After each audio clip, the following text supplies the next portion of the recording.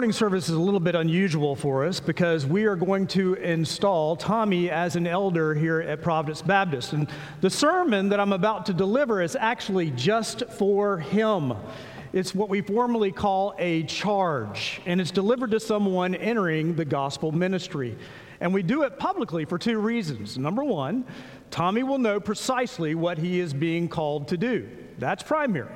And number two, you, the church, will know what that calling is and have realistic expectations of him.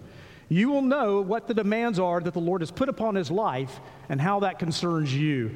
Too often in the modern church, people place requirements upon pastors that are not in the New Testament. In some places, pastors are asked to be CEOs, to have extensive financial knowledge, to be social media gurus, provide psychological counseling on the level of a PhD, or even be an expert in custodial skills, to know how to polish the floors properly and repair the church building. And if they don't meet those demands, they are changed like football coaches because they don't produce perceived results. So it's good for a church to know what the New Testament demands from a pastor/elder. And that's what we're attempting to do this morning. And Tommy, if I do my job right, what I say should scare the dickens out of you.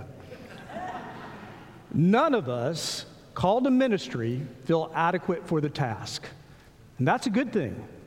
In order to do this job, you'll be forced to rely upon the Holy Spirit. But it should not overwhelm you any more than when God called you to be the husband of Laura or the father of Mackenzie and Sam. Both of those jobs probably intimidated you from the outset. But you've met the challenge by God's good grace. And in the high calling that we'll speak of today, He will supply your every need, brother. Let's pray. Lord, we thank you for the under-shepherds that you have gifted us with to be able to look after our souls, to feed us spiritual nourishment as it comes from your word. But Lord, most of all, we are grateful for the great shepherd of our souls. We thank you for Jesus Christ. We thank you, Lord, that he is the head of the church. And that, Lord, while elders help lead and guide, all they are doing is guiding towards the Lord Jesus. And so, Lord, we pray that your Holy Spirit would guide us to Christ today. That in the midst of these words, as we talk about our dear brother Tommy, that, Lord, Christ would be exalted, and that Tommy would be revealed as his servant. We pray this in the finished work of Christ alone. Amen. Tommy, there's lots of advice that I would give you as someone who's served as an elder for over 25 years. I thought it'd be best to get the counsel of another elder who preceded all of us. So when we asked me to preach your charge, immediately the Spirit drew me to Paul's exhortation to the elders of Ephesus that's found in Acts chapter 20. If you will, please turn with me there now. This is found on page 929 of your Pew Bible.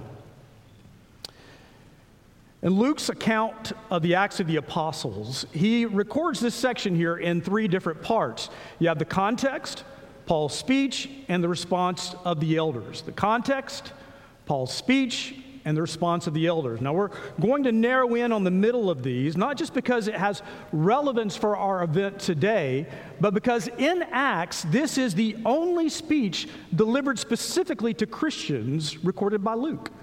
Therefore, it's worthy of spending a little more time on Paul's message here. So let's set up the context. Paul is in the city of Miletus, which was a coastal city some 30 miles south of Ephesus.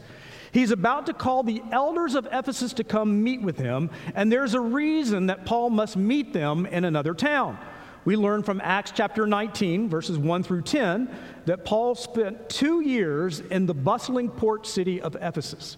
Scholars estimate that the population of Ephesus was somewhere between 100,000 and 150,000 during this period, making it one of the largest cities in the empire. And from those first few verses in chapter 19, we know that Paul proclaimed the gospel within the city to both the Jews and to the Gentiles. And he managed to anger both in the process. So much so that the Jews didn't want him in the synagogue, and his theology of monotheism, of one God, was so effective that he caused a decline in the idol trade of the city. A man named Demetrius, who manufactured idols, organized a massive riot against Paul and his fellow Christians. And according to verses 29 through 34, we learn that this crowd filled the theater of the city. Now, I've been to the theater of Ephesus. It's by far one of the largest amphitheaters that I've ever seen short of Rome. It could seat 25,000 people. And as I climbed to the top of the steps and I looked out towards the Mediterranean, I could feel the palpable tension of having 25,000 hostile people rising against a small sect of Christians. It was wise of Paul to stay away from the city for a period and revisit some of his earlier churches planted in Macedonia and Greece. But as he was on his way to Jerusalem, he wanted to meet with his beloved pastors living in Ephesus one last time. So in chapter 20, verse 17, he called them to meet him in Miletus. Most likely the situation at Ephesus was still tenuous, and Paul wanted to avoid trouble for the Christians living in the city. It was safer to meet in this southern port.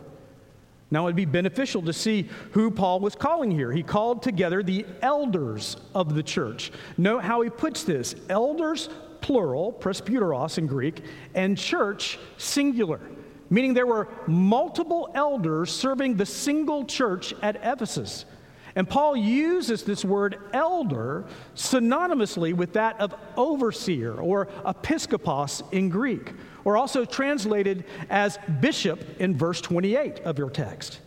In addition to this, Paul also uses the verb form of shepherding within the same verse in the phrase immediately after the word bishop in verse 28. The ESV translates this as care for the church of God, but the Greek word poinomanion means literally tending like sheep to the church. It's also a word that we could use, shepherding the church of God, which is where we get our Latin word pastor from. So in this series of verses, we can surmise that pastor, elder, overseer / bishop are all the same office. Not three separate ones, but all synonymous words describing the same position. And at the church in Ephesus, there was a plurality of men serving alongside of one another in this role. It's the same practice that we have here at Providence. But Tommy, note that these three words now apply to you, brother: elder, pastor, and overseer. Though if I were you, I would caution going around announcing yourself as the Bishop Tommy Hogue.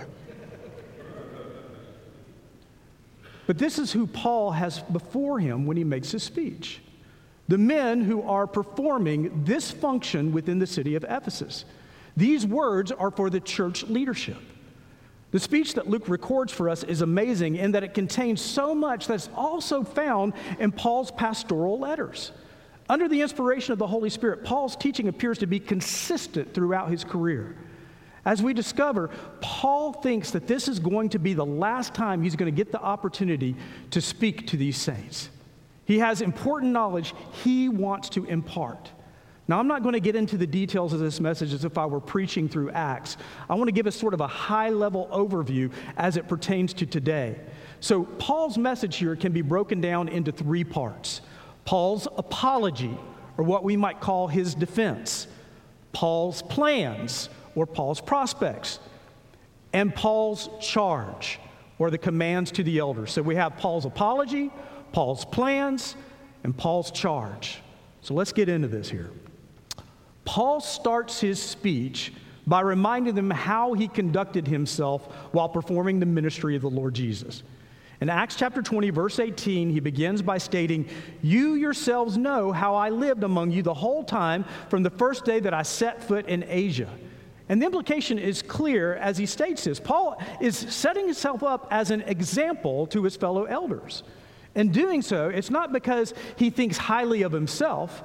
That esteem goes to the Lord Jesus. And it's what Paul strove to emulate here. Paul wrote to his protege Timothy in 2 Timothy verses 1 through 13, "Follow the pattern of the sound words that you have heard from me in the faith and love that are in Christ Jesus." A consistent message from this apostle was, follow me as I follow Christ. Jesus is our example. That's who we try to emulate. But what Paul is communicating here is not just that he strives to be like Christ, but in following Jesus, the situation he faced are normative for an elder. Verse 19 reveals that though he sought to serve the Jews and was humble, they oppressed Paul and gave him considerable hardship. Though he was honorable in his actions, he did not receive honor from those that he worked for. But that didn't prevent him from doing the work of Christ to both Jew and Gentile alike. He sums up this work in verse 21, testifying that repentance towards God and faith in Christ is needed. We preach faith in Christ and call to repentance. You can't have one without the other. A person must believe that Jesus died at the cross and personally paid the sin debt for the sinner to a holy God. Only that action alone can satisfy God's wrath. But they not only must believe that intellectually, their life must show conformity to Christ through repentance. As believers, we are called to be transformed by the power of the gospel. You cannot truly conform to Christ unless you believe in the gospel. Otherwise, that's legalism. And you truly have no faith in the gospel unless your life is exhibiting this transformation. And Tommy, that's going to be your high calling as well. No matter who walks through those doors, no matter who you encounter, you are to proclaim faith in Christ and repentance towards God. It doesn't matter how hostile they may become. You profess that every person must repent and place their faith in the Lord Jesus. We should not overlook how Paul did this in verse 19. You must be a humble servant to the Lord's people. It's not as though we sit in judgment over sinners. We humbly share the good news. That is what transforms us and our fellow sinners. After defending his conduct, despite the opposition he received, Paul next announces his prospects. And according to verse 22, he's being led by the Holy Spirit to return to Jerusalem. He doesn't know why, but he perceives he will be imprisoned and will undergo affliction. That's going to be affirmed as he gets closer to Jerusalem when he meets with Christians in Tyre in chapter 21, verse 4. They interpret this revelation of affliction through the Holy Spirit to be a reason that Paul should avoid Jerusalem. Agabus, the prophet, thinks the same in chapter 21, verse 11. But this does not deter Paul. It's only confirmation that Paul must prepare for the hardships he will face once he reaches his destination, not avoid them. Just as we've been reading the Olivet Discourse, sometimes God calls his children to undergo tremendous tribulation. That does not make him any less merciful, but it demonstrates his power that he will be glorified even in the midst of persecution. Paul is one of those people that was saved by persecuting others.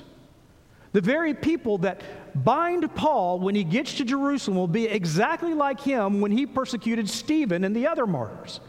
Paul was a product of such persecution.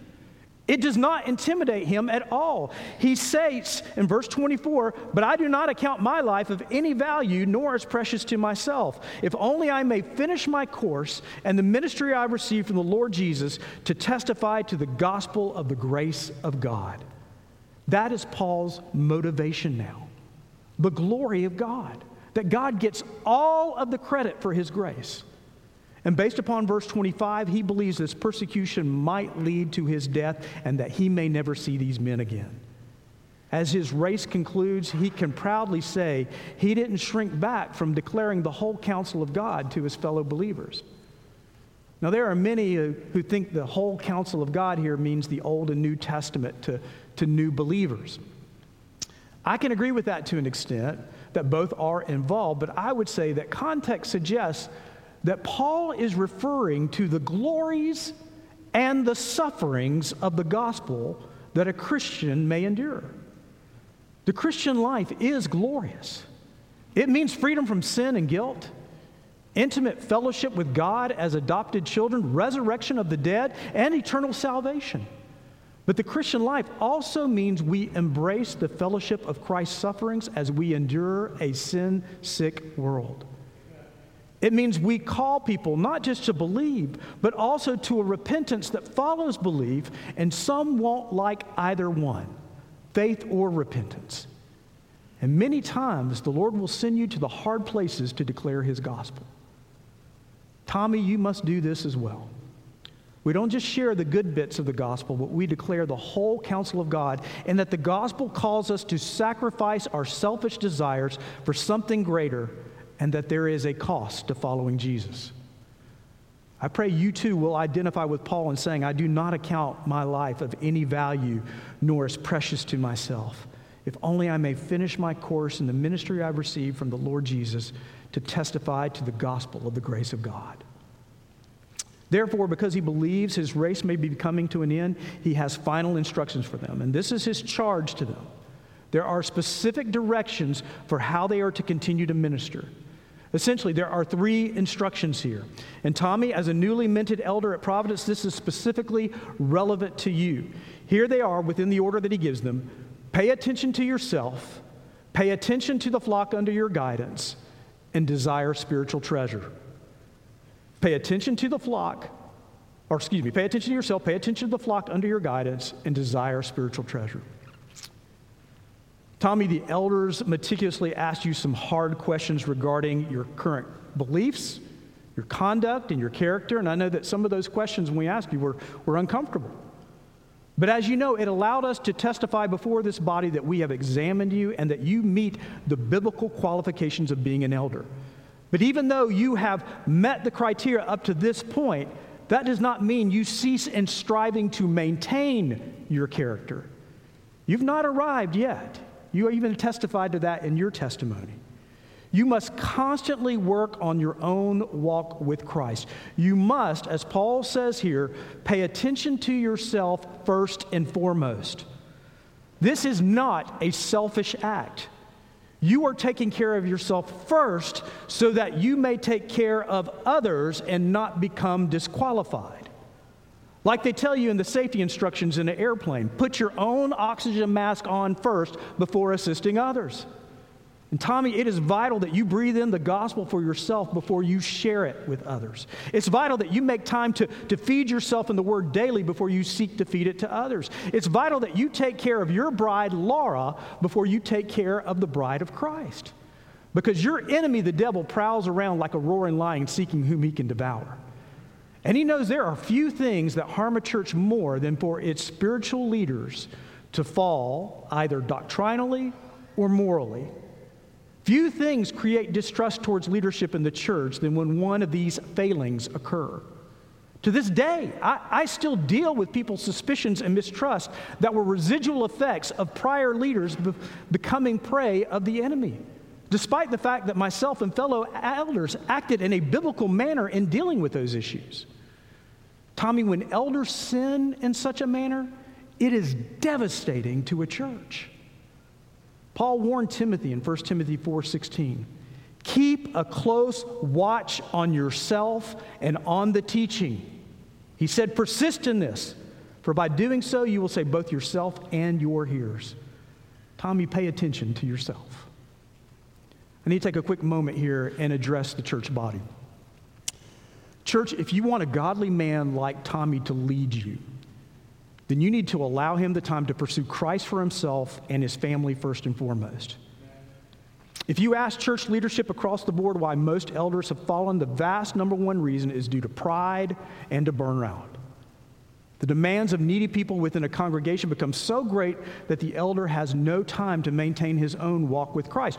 Or, when you start looking at it too, he becomes susceptible to the enemy when the members love their elder and they demand all of his affection, and he's pleased by that, and such prestige can create an arrogance within the pastor that he thinks that he no longer needs to maintain those things where he's entitled to sin. If you want Tommy to be an effective leader for you, you pray for him. You make sure he's spending time in the Word personally, and you make sure he's looking after his own family.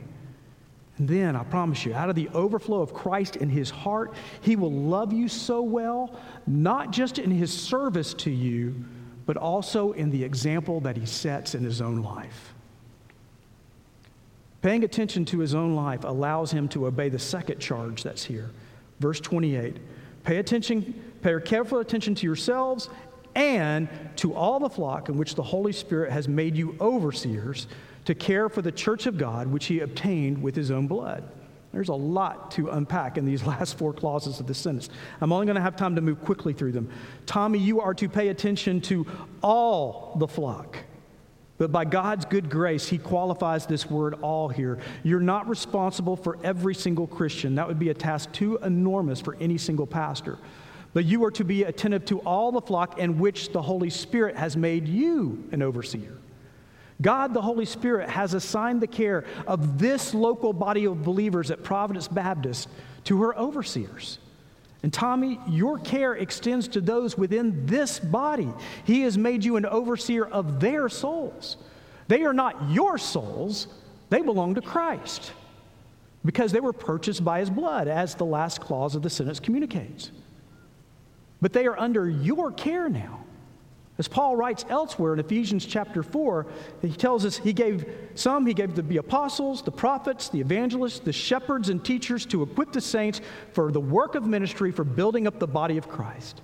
Tommy, you've been set apart by the Holy Spirit to shepherd and teach those whom he has placed under your care, to build them up into Christ. It is a high calling. It's a great calling to aspire to.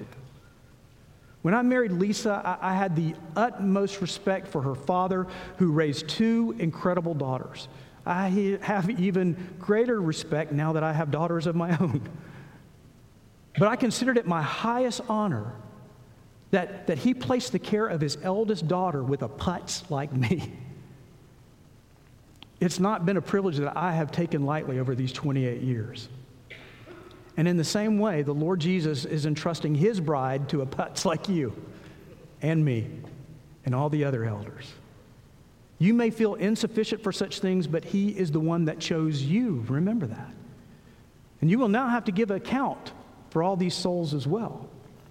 The writer of the Hebrews instructs all Christians, obey your leaders and submit to them, for they are keeping watch over your souls as those who will have to give an account.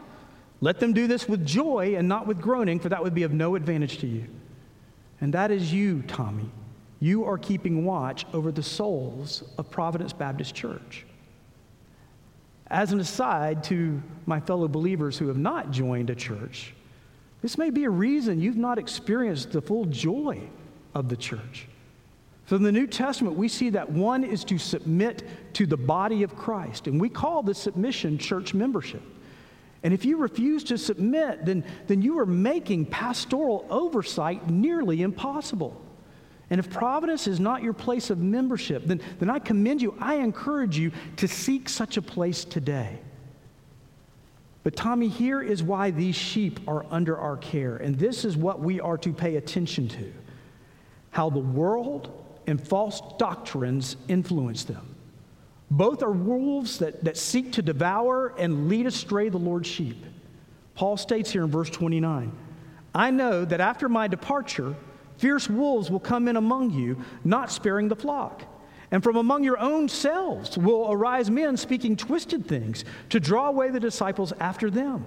Therefore be alert, remembering that for 3 years, that's the 2 years that Paul stayed among them, and then the letters that came the following year, for 3 years I did not cease night or day to admonish everyone with tears. False idols and false gospels will be a constant attraction to the Lord's people. We saturate the sheep with the word, with the gospel, so that their desire is for Christ alone.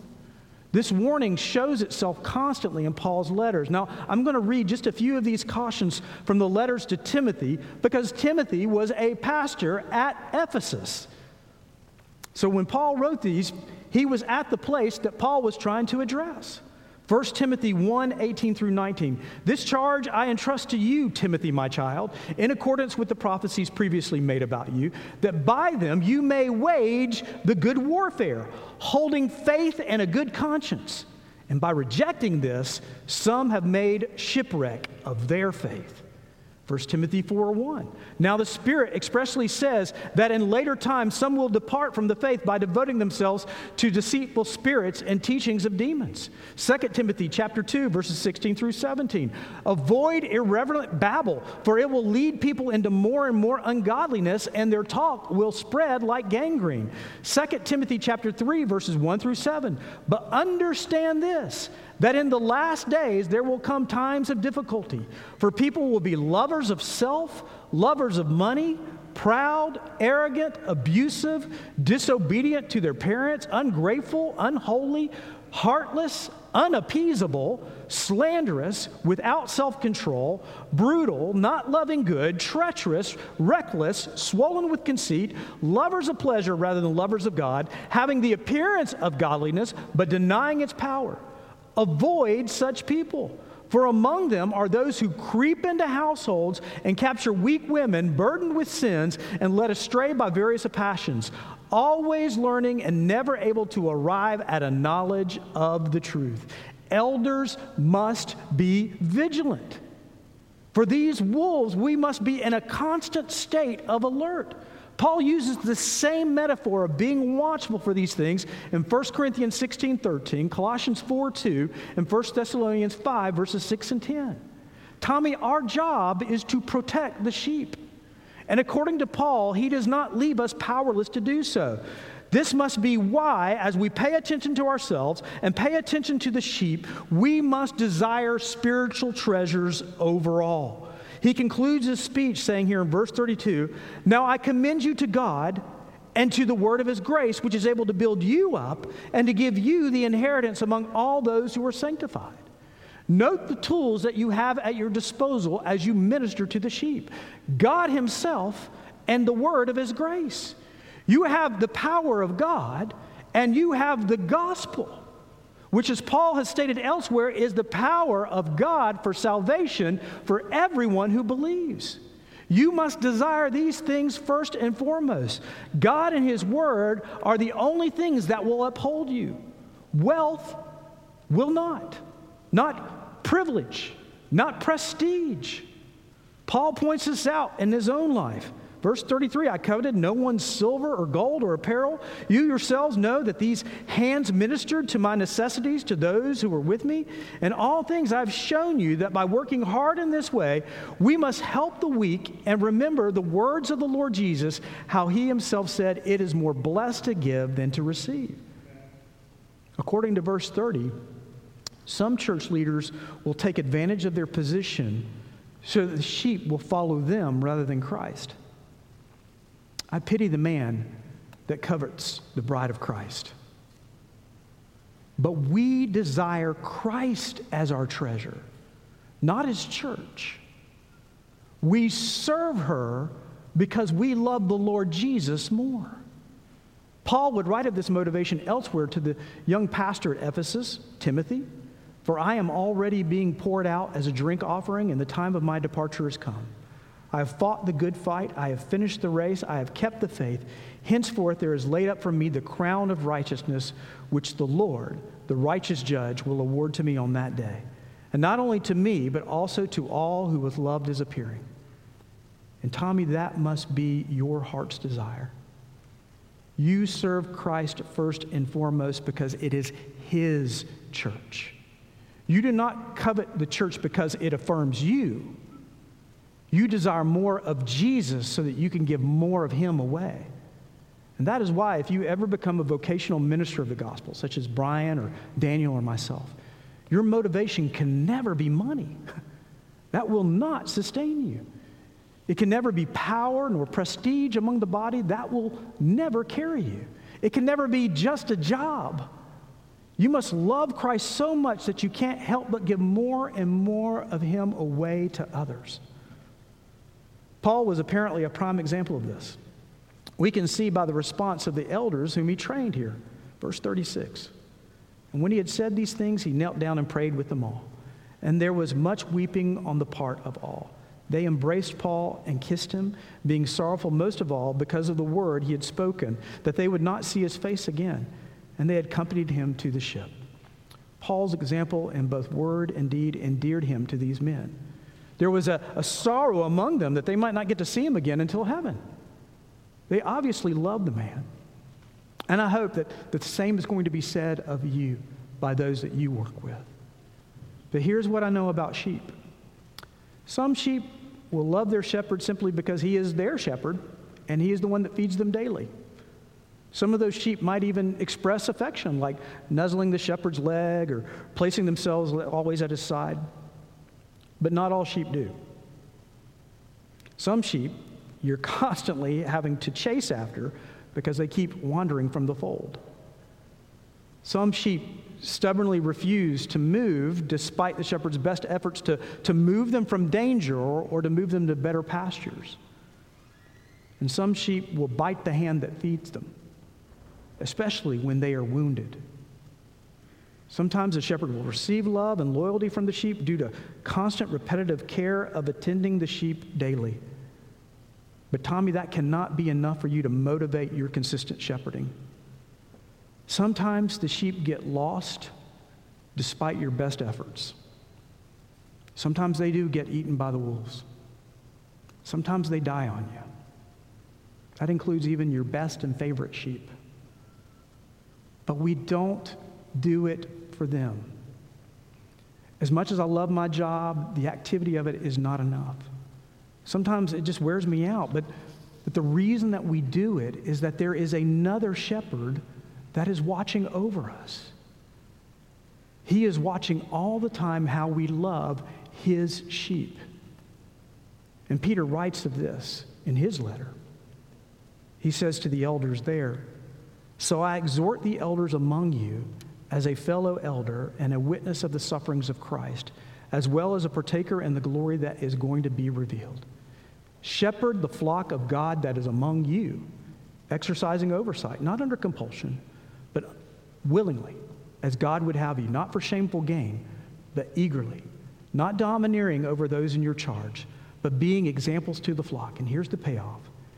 "And when the chief shepherd appears, because of what you have done, you will receive the unfading crown of glory." You do this for the Lord Jesus. You keep him first and foremost. You pay attention to yourself. You pay attention to the flock that is under your guidance. And you desire spiritual treasure in him first and foremost.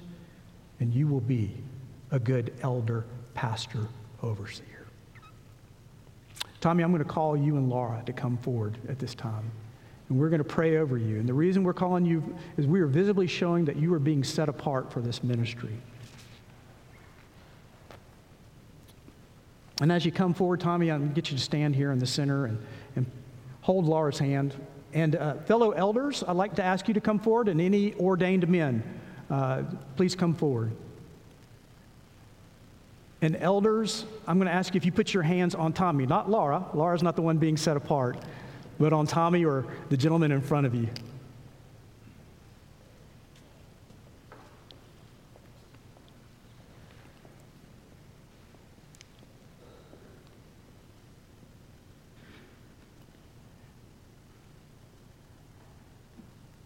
I hope that when you see this picture, you're seeing a man who is dedicating himself to you. What is so amazing to me as I look what's before me is how God has blessed us with an incredible abundance of resources, of people to look after our souls. So I ask you that you join us as we pray for Tommy right now. Let's pray.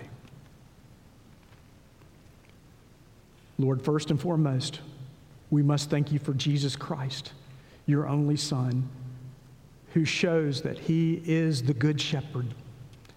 He is the one that stays with us even when thieves come to seek to steal and destroy.